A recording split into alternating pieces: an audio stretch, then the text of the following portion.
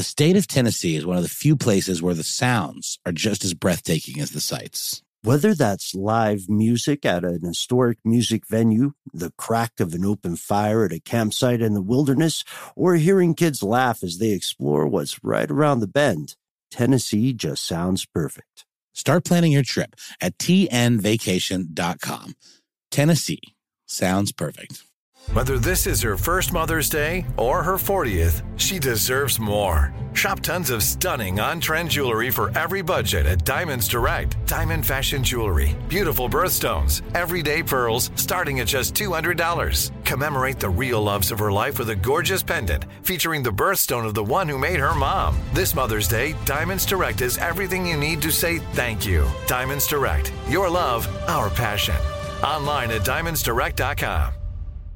Tired of not being able to get a hold of anyone when you have questions about your credit card? With 24/7 U.S.-based live customer service from Discover, everyone has the option to talk to a real person anytime, day or night. Yes, you heard that right. You can talk to a human on the Discover customer service team anytime. So the next time you have a question about your credit card, call 1-800-DISCOVER to get the service you deserve. Limitations apply. See terms at discover.com/credit card.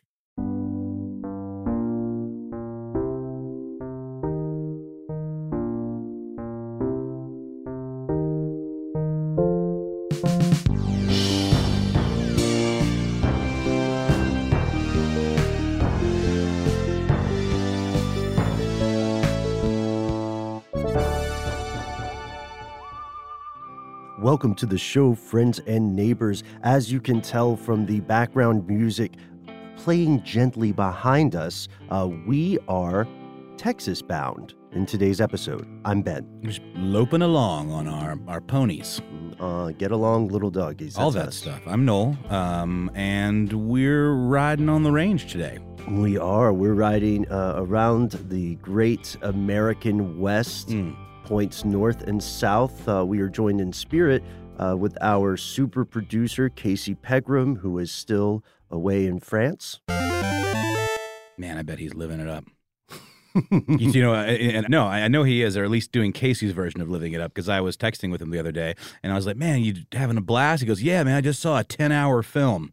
That does sound like him. Yeah, when I was talking to him, I always have to check to see if this is going to be the trip where he decides to stay in France. So do us a favor, write to him, let him know that he has to come back at some point. Because it's just not the same without him. Yeah, it's kind of like when a band gets back together, but they have a different lead singer. Have you ever been to a concert like that? No, but I do remember the thing that always comes to mind is when Ozzy left Black Sabbath and was replaced by Ronnie James Dio. Yeah. That seemed like heresy, which I guess is in character for a band called Black Sabbath. Sure, and that's a good point. But before we go too far off the rails with this, I gotta say, it's no ding on Dio nor on Osborne to say that they're just not comparable. No, I mean, Dio has rocked for a long, long time, but now it's time for him to pass the torch back to Ozzy. And both of these performers are legends. And speaking of fantastic segues, today's episode is about a legend. We got there. You did it, man. A legend. Allegedly. Allegedly. Allegedly a leggy legend. My girlfriend this morning called me the king of dad jokes. She did not mean it as a compliment. I don't think there's anything wrong with doing dad jokes. It's a niche, man, one which we squarely occupy, and I'm proud of it. I think most people make dad jokes. In fact, we're unfairly impinging upon dads. I agree. Dad bod, dad joke, it's like a term of abuse. It's a very weird anti-dad thing that goes on. You know what, though? Being a dad is the only thing that got us a producer in the studio today, because today we are joined with our guest super producer, Eden Brown. Okay, I see where you're going with that, and thank you, Eden, for saving the show. So who's this alleged hero of today's story? Yes, this allegedly leggy legend better known Whoa. as Antonio Lopez de Santa Anna. That is a mouthful. Allegedly leggy legend. Mm-hmm. Oh, man. We could do another leg of that, I think. Big time. So this guy, Santa Anna, you may have heard of him before. He was born on February 21st, 1794. And he was a tremendously influential politician and general. We wouldn't call him a warlord, but he knew his way around a battlefield. Over the course of his life, he would rule Mexico 11 different times. Yeah, world-class legalomaniac. Yeah. We're going to keep this rolling? Sure, we can. Okay. He was often described as the Napoleon of the West by himself. Yep. Also a world-class manufacturer of lore pertaining to his favorite guy, General Santa Anna. Yeah, himself. He is probably most famous, at least in the United States today, for his activity during the Texas Revolution from 1835 to 1836. Notorious sacker of the Alamo, right? Mm-hmm. There were some Texan rebels because, as we know, Texas was ruled by Mexico, and Texas didn't want to do that anymore. They wanted there to be their own thing. And so a very small group of Texan rebels posted up at the Alamo, which was an old Franciscan monastery, I believe, and they were able to fend off Santa Anna and his armies for something like 13 days, I want to say. Right, and they earned this defense with blood. There were about 100 Texans that were garrisoned at the Alamo, and the Texas force grew a little bit with the reinforcements led by commanders James Bowie and William Travis. But wasn't Daniel Boone there too?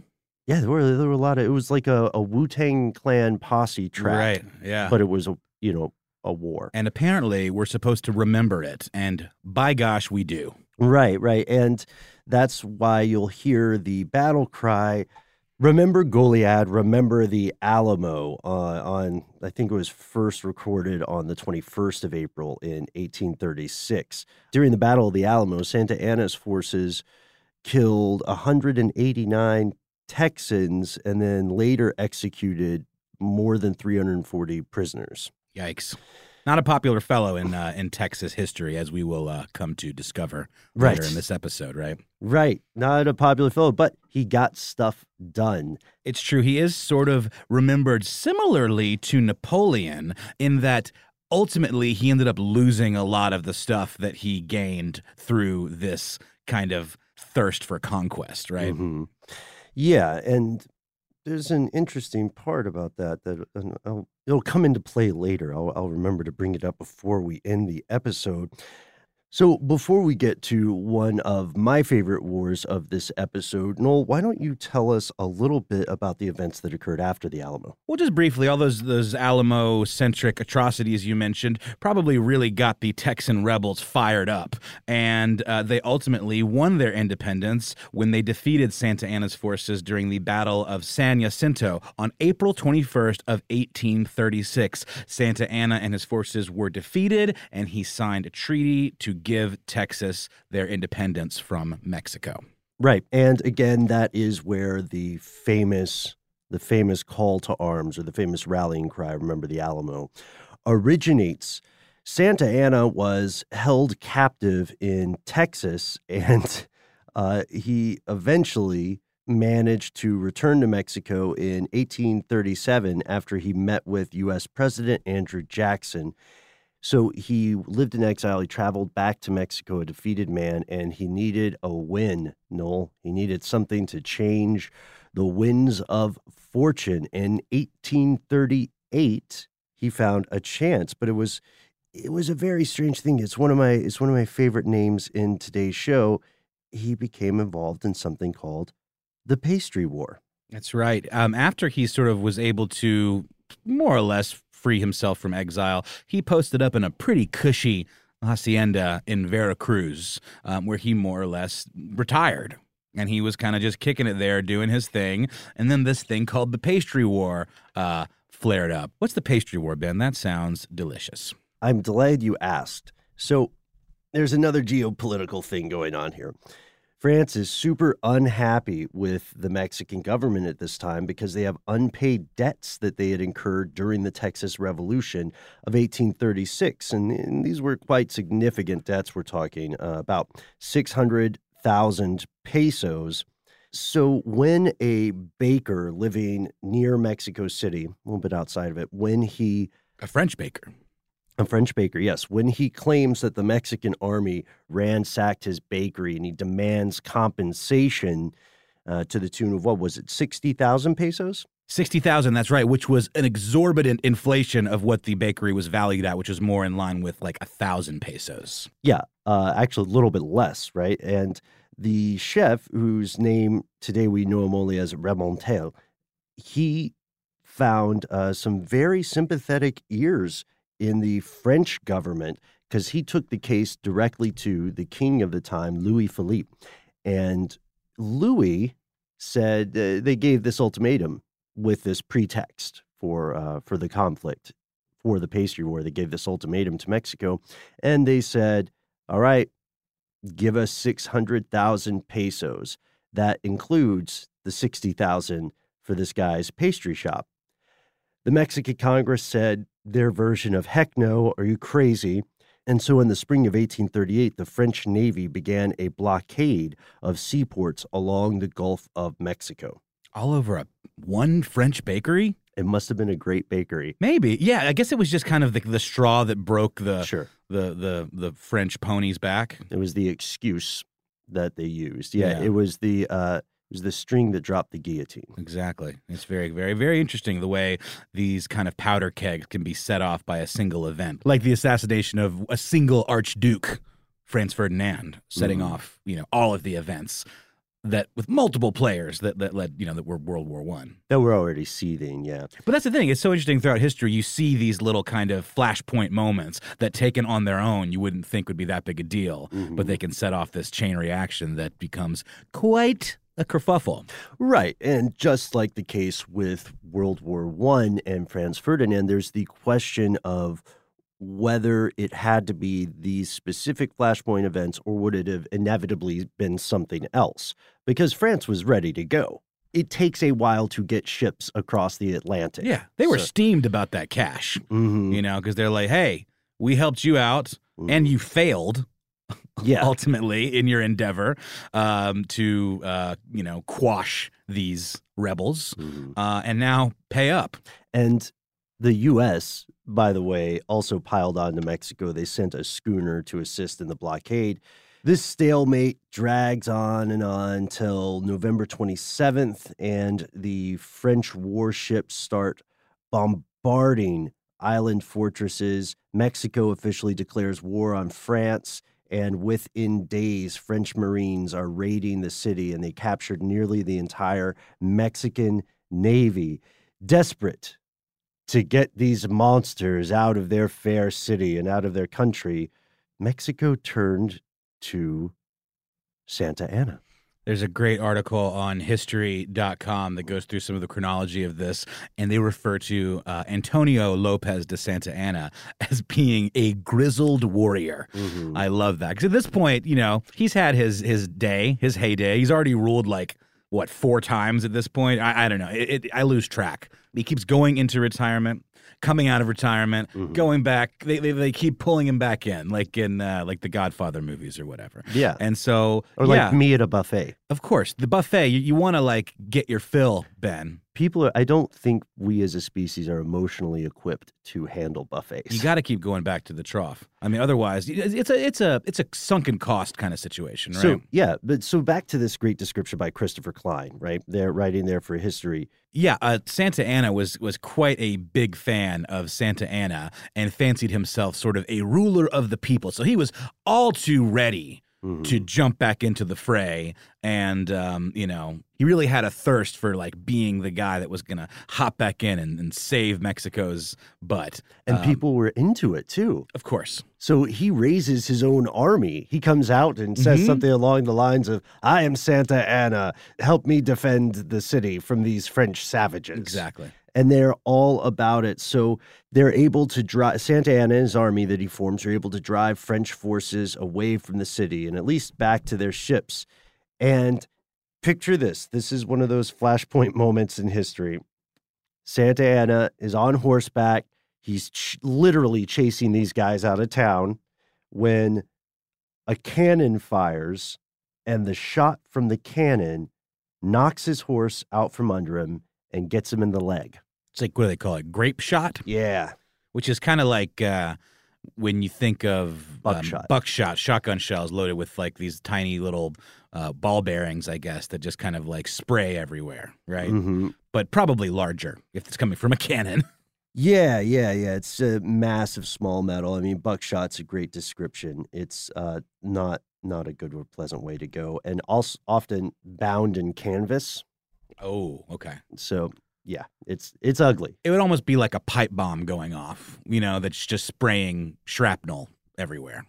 And it also stinks. The timing of it stinks because he pretty much won. Yeah. And there's that parting shot, sort of like in The Lord of the Rings, where, spoiler alert, Gandalf manages to stop the Balrog. And then at the very end, that crazy lava whip grabs him. Yep. Pulls him down into the abyss. There you go. Gandalf, the Santa Anna of Lord of the Rings. I like that. Also very into himself, now that I think about it. It's true, but, with good reason. He earned it. I think so, too. So what happens next? Well, they got him out of there, right? Yeah, they got him out, but, we said his leg was wounded, but how wounded was it? Very, as it turns out. They couldn't save the leg. They could not save the leg, Ben. It had to come off. Yeah. So he had his leg removed and he had a prosthetic built, but he was still in the game. And this is one of the craziest parts of this story. This isn't the craziest part, but this is a strange one.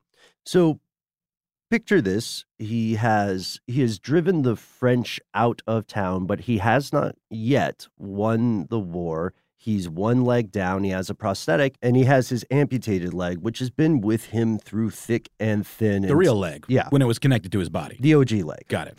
And pay attention to that leg, because that's going to come into play later. So right now we have two legs. One is prosthetic. One is his old original leg, not attached to him. What happens with the pastry war? Because he drives France out, but the conflict isn't resolved, and I think they need some help from British diplomats eventually. Yeah, they help out and broker an agreement in which Mexican government has to pay that 600,000 peso demand that the French insisted upon, including the cost of the pastry shop in question. Because that guy is still in... That's the thing that gets me. That guy still lives there. He still lives there. The chef. Yeah.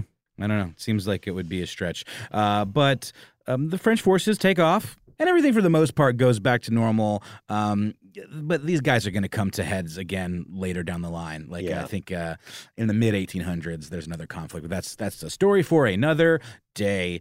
Santa Anna has his OG leg buried at his hacienda in Veracruz, but there's more. Yes, there absolutely is. So now he's a war hero again, and he is.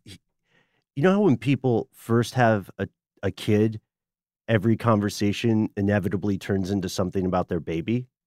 The leg he lost in the pastry war is like this baby he just had, and he's constantly reminding everyone in Mexico who will listen that he sacrificed his leg. Yeah, apparently he would hold his prosthetic leg over his head during military parades to remind people of the sacrifice that he made for his beloved country. Mm-hmm. But so he essentially returns back to retirement after this pastry war. He did his duty. He came back out, fought the good fight, lost a leg. Yeah, so he would take it slow after this, right? Most people would consider that a warning sign or, a notification from the universe that perhaps your battle days are done. In 1842, Santa Anna is once again the president of Mexico.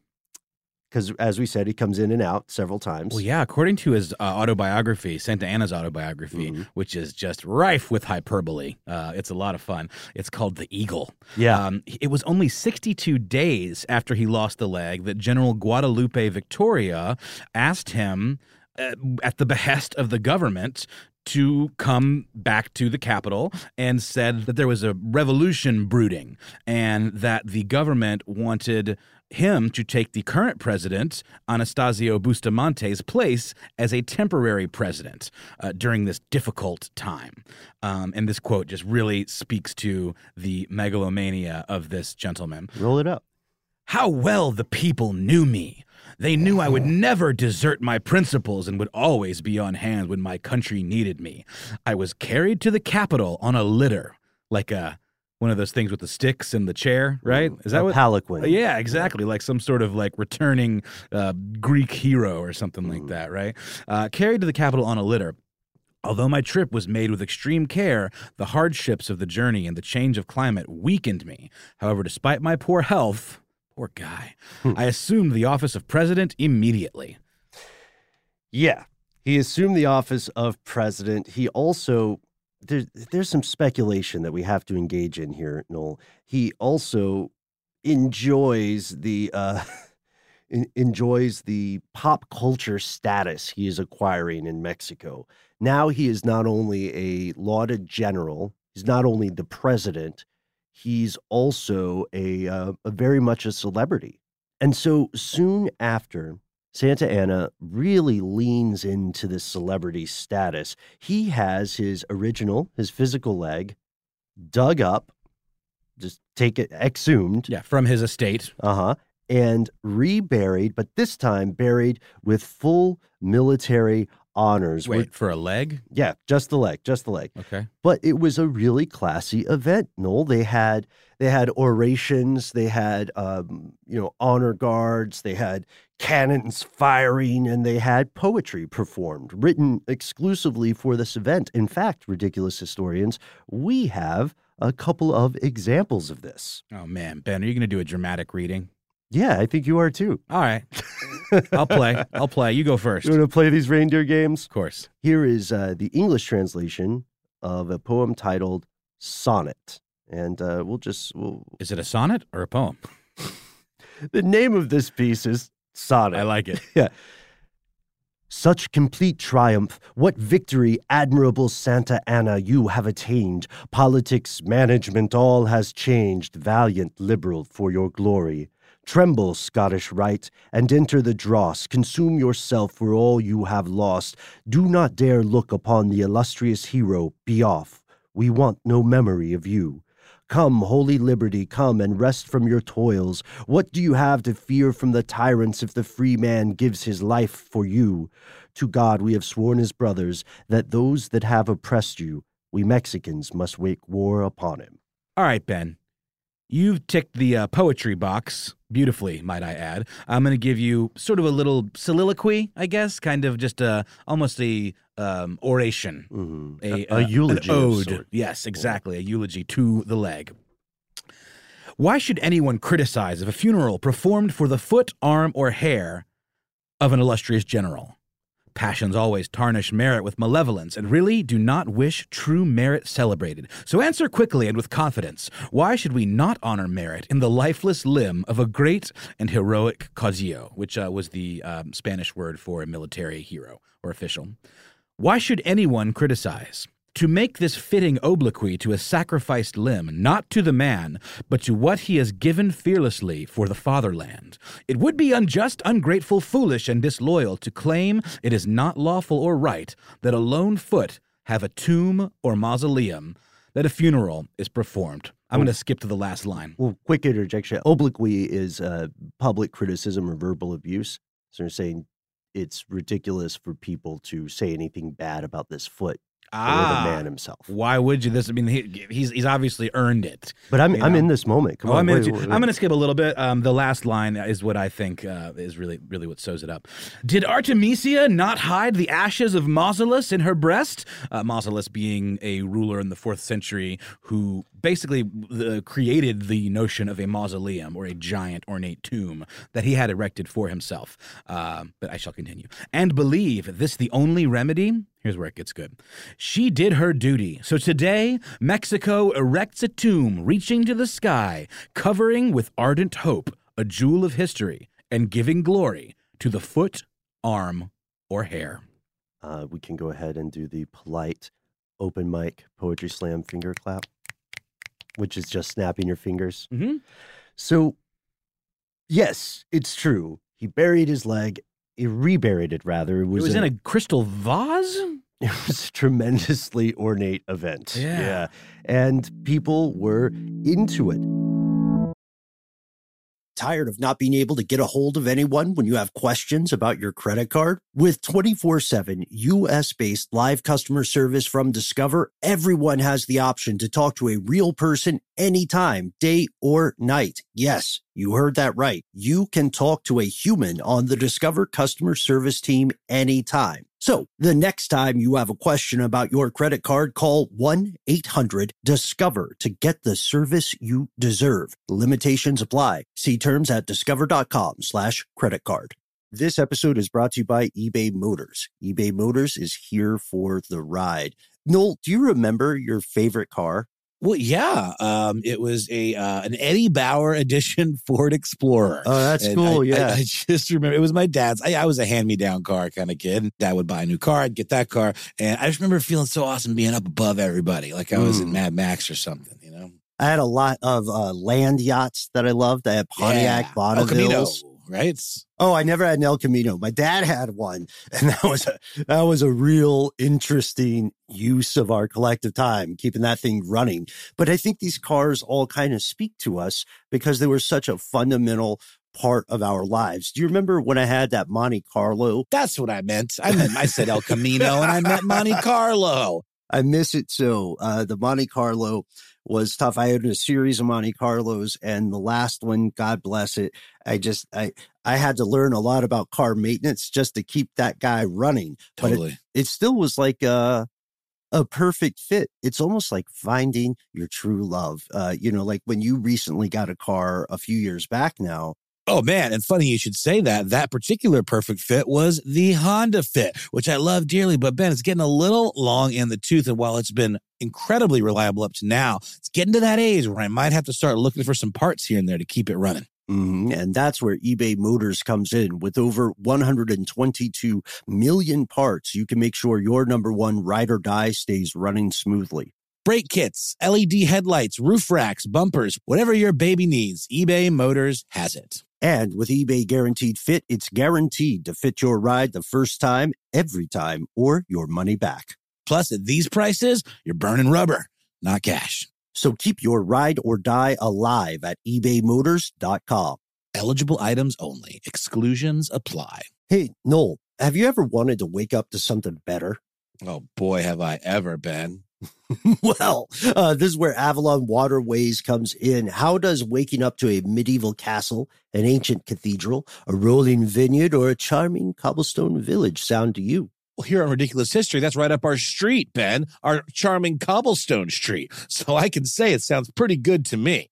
You're absolutely right, Noel. Avalon Waterways has redefined cruising in so many different ways. They've got the widest opening windows. They've got beds that face the passing scenery. So wherever you go, you have a front row seat to the views of the world. And not only do you wake up in the best staterooms in the entirety of the business, but you're waking up in a new port every day. You're right in the heart of these amazing historic cities. Ah, Ben, sign me up. Open your eyes to a better view and a different kind of cruising. One with smaller ships, bigger experiences, fewer people, and more of everything. Limited time special offers await at avalonwaterways.com. The thing about being the top dog, however, is that when you're in this king of the hill situation, you don't have a lot of stability. In 1844, public opinion turned against the president. People tore down the statues of him. They dug his leg up again. Yeah, and then drag it through the streets, like chanting, death to the cripple. Oh, which is ugly. What right? did he do to earn that kind of public ire? Well, it appears that he ruled in a much more dictatorial style. Imagine that. Yeah, the Napoleon of the West. So they jailed dissidents to suppress opposition. Okay. There's not a free press. He led some unpopular campaigns. He wasn't able to control the elections of 1842, and a lot of the folks who were elected at that time were vigorously against the kind of policies he was pursuing. He also raised taxes. It's always a dicey move if you're at the levers of power. Several Mexican states just stopped dealing with the central government. They declared themselves independent. So eventually he tries to flee the country in December of 1844, but he is unsuccessful. He is apprehended near Zico, Veracruz, and he is imprisoned. He is exiled to Cuba. When is this? It's January of 1845 when he's caught. Oh, okay. So I think what happened was when the tide of public opinion turned against him, it was basically a full rebellion. And he did his damnedest to squash this rebellion, but it obviously did not work out for him, and he ended up being exiled, correct? Yeah. Okay. But during this time, there's a quote from his autobiography that I just love. He says this, speaking of criticism or mockery of his fake leg. He says, "Stop! I don't wish to hear any more. Almighty God, a member of my body, lost in the service of my country, dragged from the funeral urn, broken into bits to be made sport of in such a barbaric manner?" Boy, you're laying it on thick there. Yeah, has the benefit of writing from retrospect. And of course, everybody's the main character of their own story, right? So that's kind of where we lose track of the real leg. Mm-hmm. But this is sort of just the beginning of the story of the fake leg. This is that was the first leg of the episode. This is the second leg of the episode. Oh my gosh, Ben. Yeah, Thank you for bringing it back. Here we are. So he would die, one would imagine, in exile in Cuba. However, that is not what happened. You see, the United States declared war against Mexico in 1846, and this famous one-legged general is called back to serve his country in the Mexican-American War. You just keep pulling him back. Yep. And so during the Battle of Cerro Gordo in 1847, another leg-related incident occurs. And Noel, you wanted to explore this historical event through the use of a clip, an excerpt from a show that you say is very important and personally close to you. That is King of the Hill. Yeah, King of the Hill is my happy place show. I'm really sad that it's not on any of the streaming services anymore, but I was able to dig this up from a DVD that I have of this particular season. The episode is called The Final Shinsult, and it opens with Peggy Hill as a substitute teacher, because as we know, that's what Peggy Hill does, of her son Bobby's history class, Texas history. And they're doing a little play that sums up this very event. So you can just play it, right? Yeah, let's do it. Now, in preparation for our field trip, your classmates are going to act out a little-known episode of Mexican American history. The year is 1847. I am General Santa Anna. I led the Mexican army at the Alamo, where we defeated Texas. We are at the Battle of Cerro Gordo 11 years later, and we are hungry. Sir, I will hold your artificial leg while you eat chicken.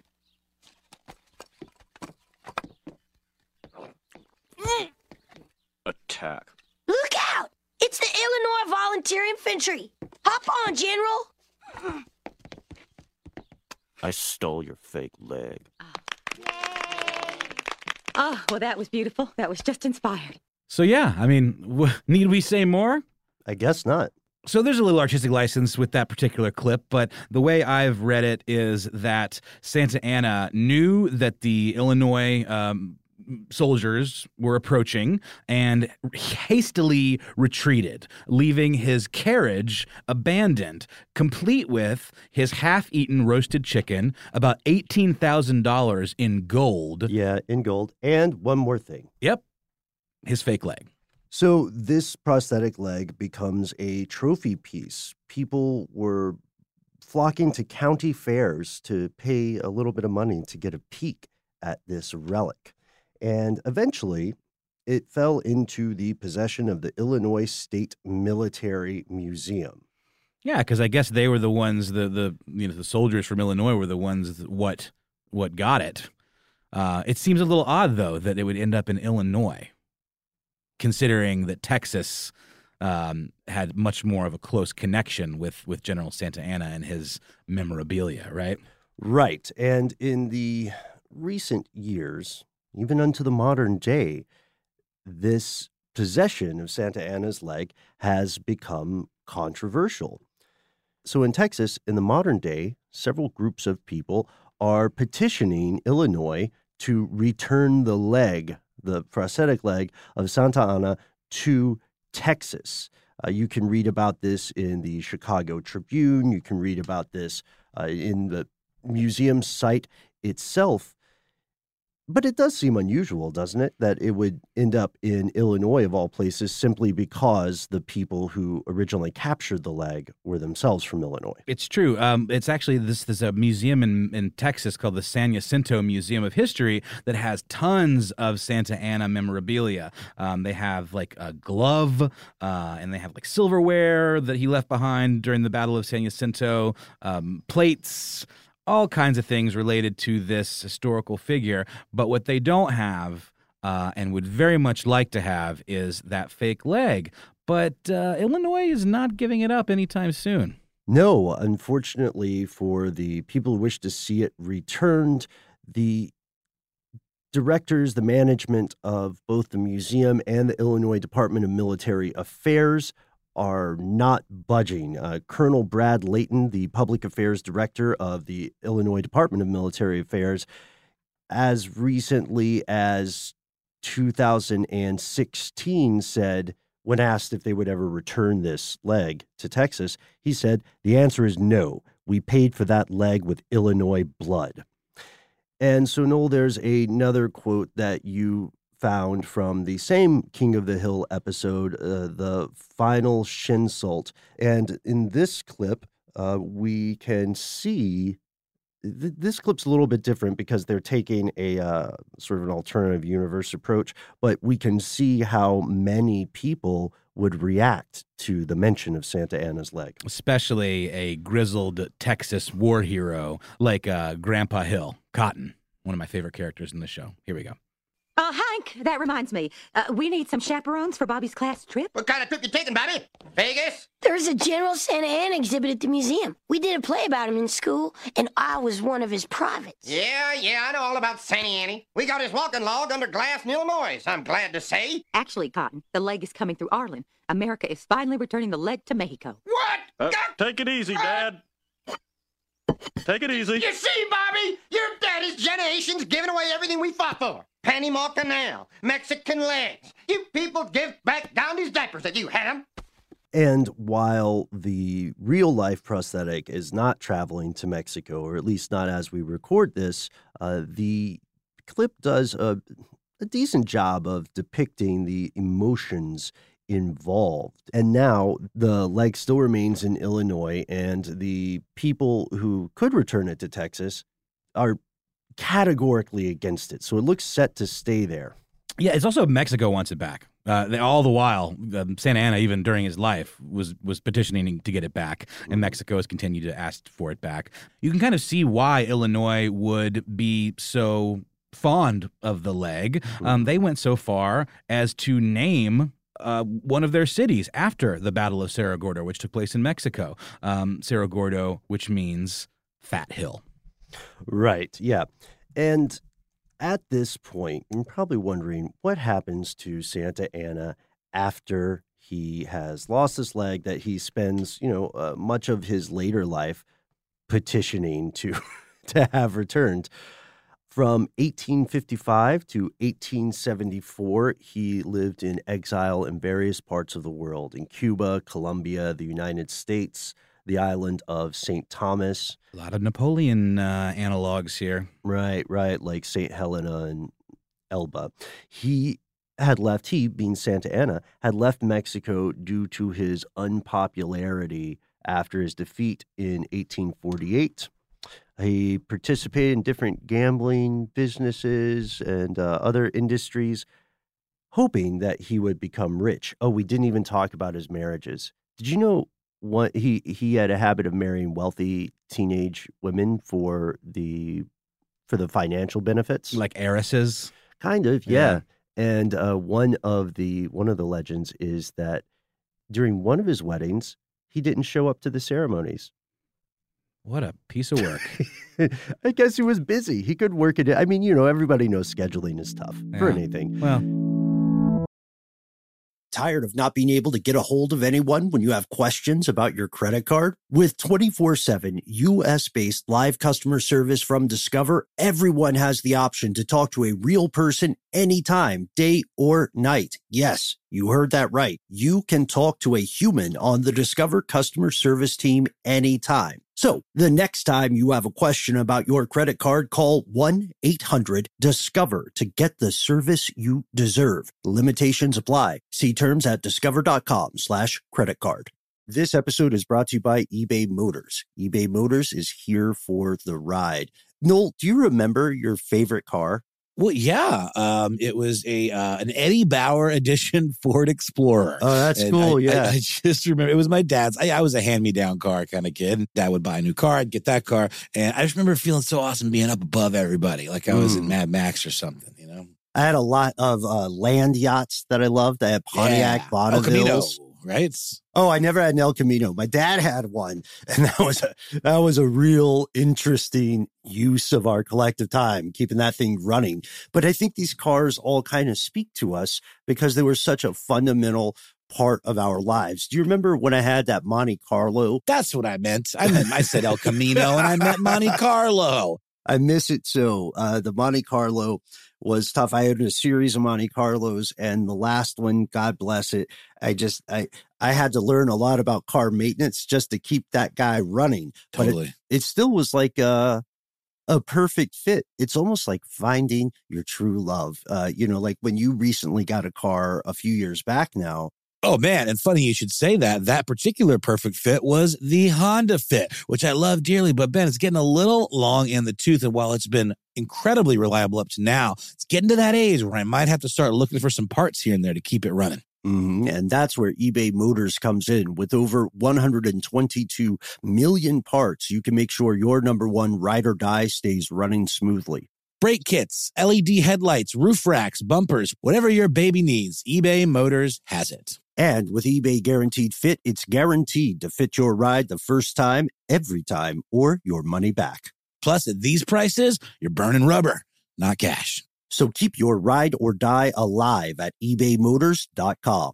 Eligible items only. Exclusions apply. Hey, Noel, have you ever wanted to wake up to something better? Oh, boy, have I ever, Ben. Well, this is where Avalon Waterways comes in. How does waking up to a medieval castle, an ancient cathedral, a rolling vineyard, or a charming cobblestone village sound to you? Well, here on Ridiculous History, that's right up our street, Ben, our charming cobblestone street. So I can say it sounds pretty good to me.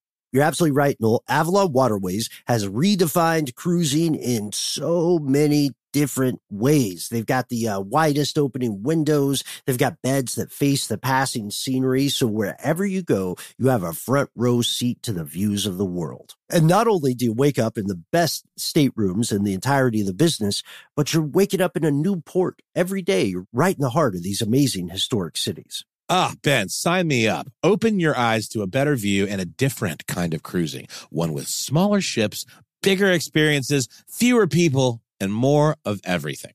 Limited time special offers await at avalonwaterways.com. So one of the things he did in his later life in the 1850s, he brought the first shipment of chicle to New York. Chicle is the gum? Yeah. Really? He helped introduce chewing gum to the United States.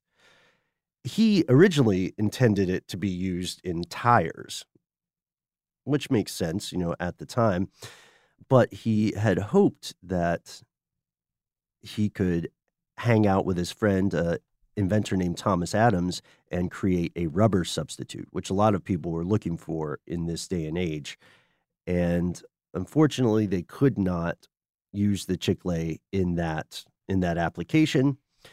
However, Adams figured out that if he added flavorings and sweeteners to the plant, to the chicle, he could create, quote, rubber chewing gum. And the company that Adams started would become one of the largest in the United States, rivaled only by that of William Wrigley Jr. of Wrigley Gum. Yeah, I like a good juicy fruit.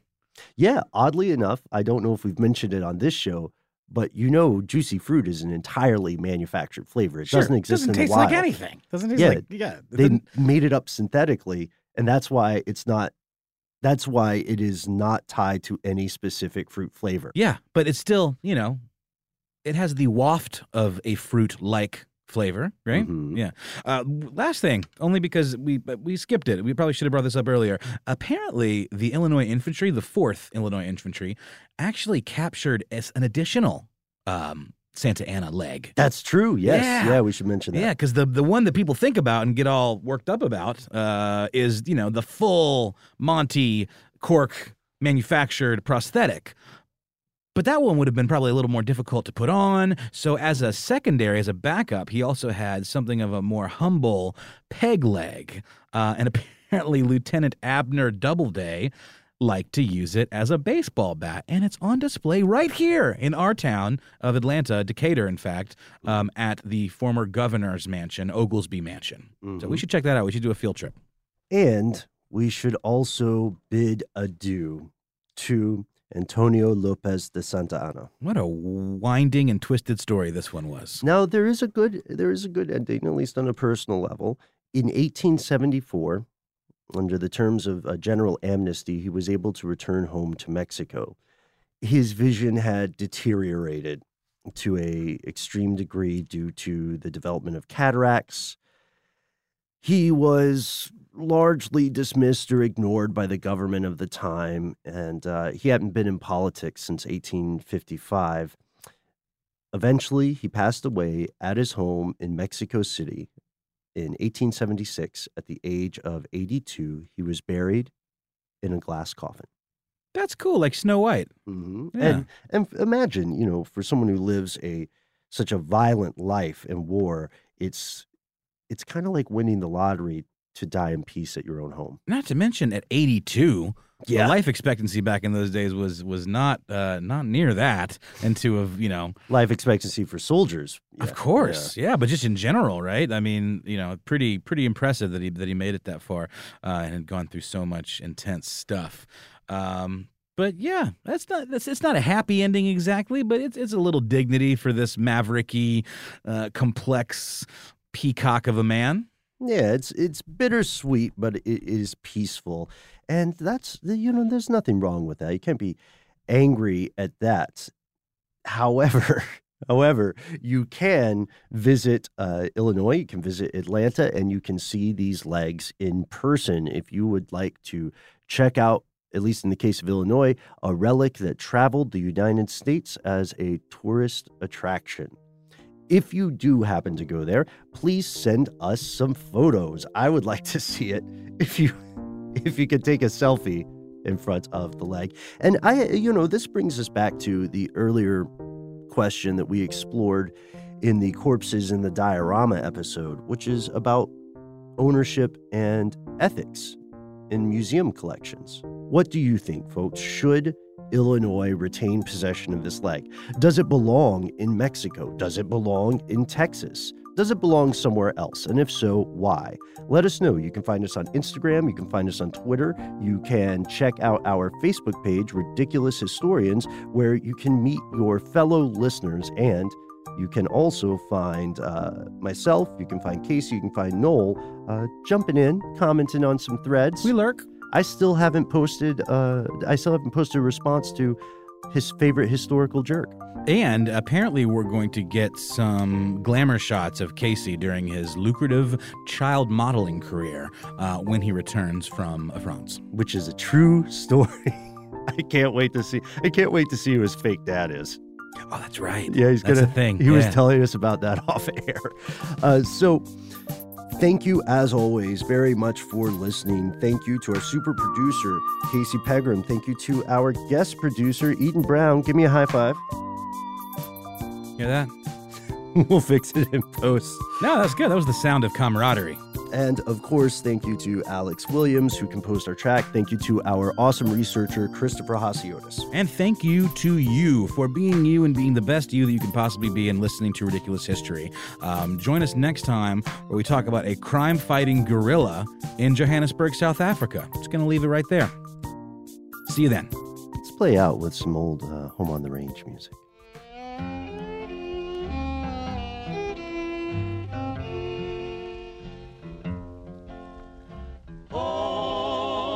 Home on the range, where the deer and the antelope play. This episode of Ridiculous History is brought to you by Avalon Waterways. Ben, are you in major need of a vacation right now? Noel, you're a mind reader. I am, and aren't we all? We are. While cruising remains popular, there's something big happening in the industry, and that is, my friend, smaller ships. True story. The intimate ships of Avalon Waterways can go where the big ships can only dream, through winding passageways of rolling vineyards and castled hills into the heart of timeless cities and storybook villages. That sounds like a delight. See how Avalon's smaller ships promise greater discoveries, fewer people, and more of everything. Limited time special offers await at avalonwaterways.com. Hey guys, it is Ryan. I'm not sure if you know this about me, but I'm a bit of a fun fanatic when I can. I like to work, but I like fun too. It's a thing. And now the truth is out there. I can tell you about my favorite place to have fun. Chumba Casino. They have hundreds of social casino style games to choose from with new games released each week. You can play for free anytime, anywhere. And each day brings a new chance to collect daily bonuses. So join me in the fun. Sign up now at ChumbaCasino.com. No purchase necessary. VGW Group. Void where prohibited by law. See terms and conditions. 18+. With every CBD product claiming to do something different, it's nearly impossible to decide what's best for you. Lazarus Naturals pioneered the farm-to-front-door model of transparency, where they handle each step of the production process to ensure quality, potency, and consistency. Scannable labels allow you to see the test results of your hemp batch, so you can be confident in the safety and quality. Visit LazarusNaturals.com today. Lazarus Naturals, committed to improving your life as well as the world around you. Not available in Idaho, Iowa, or South Dakota.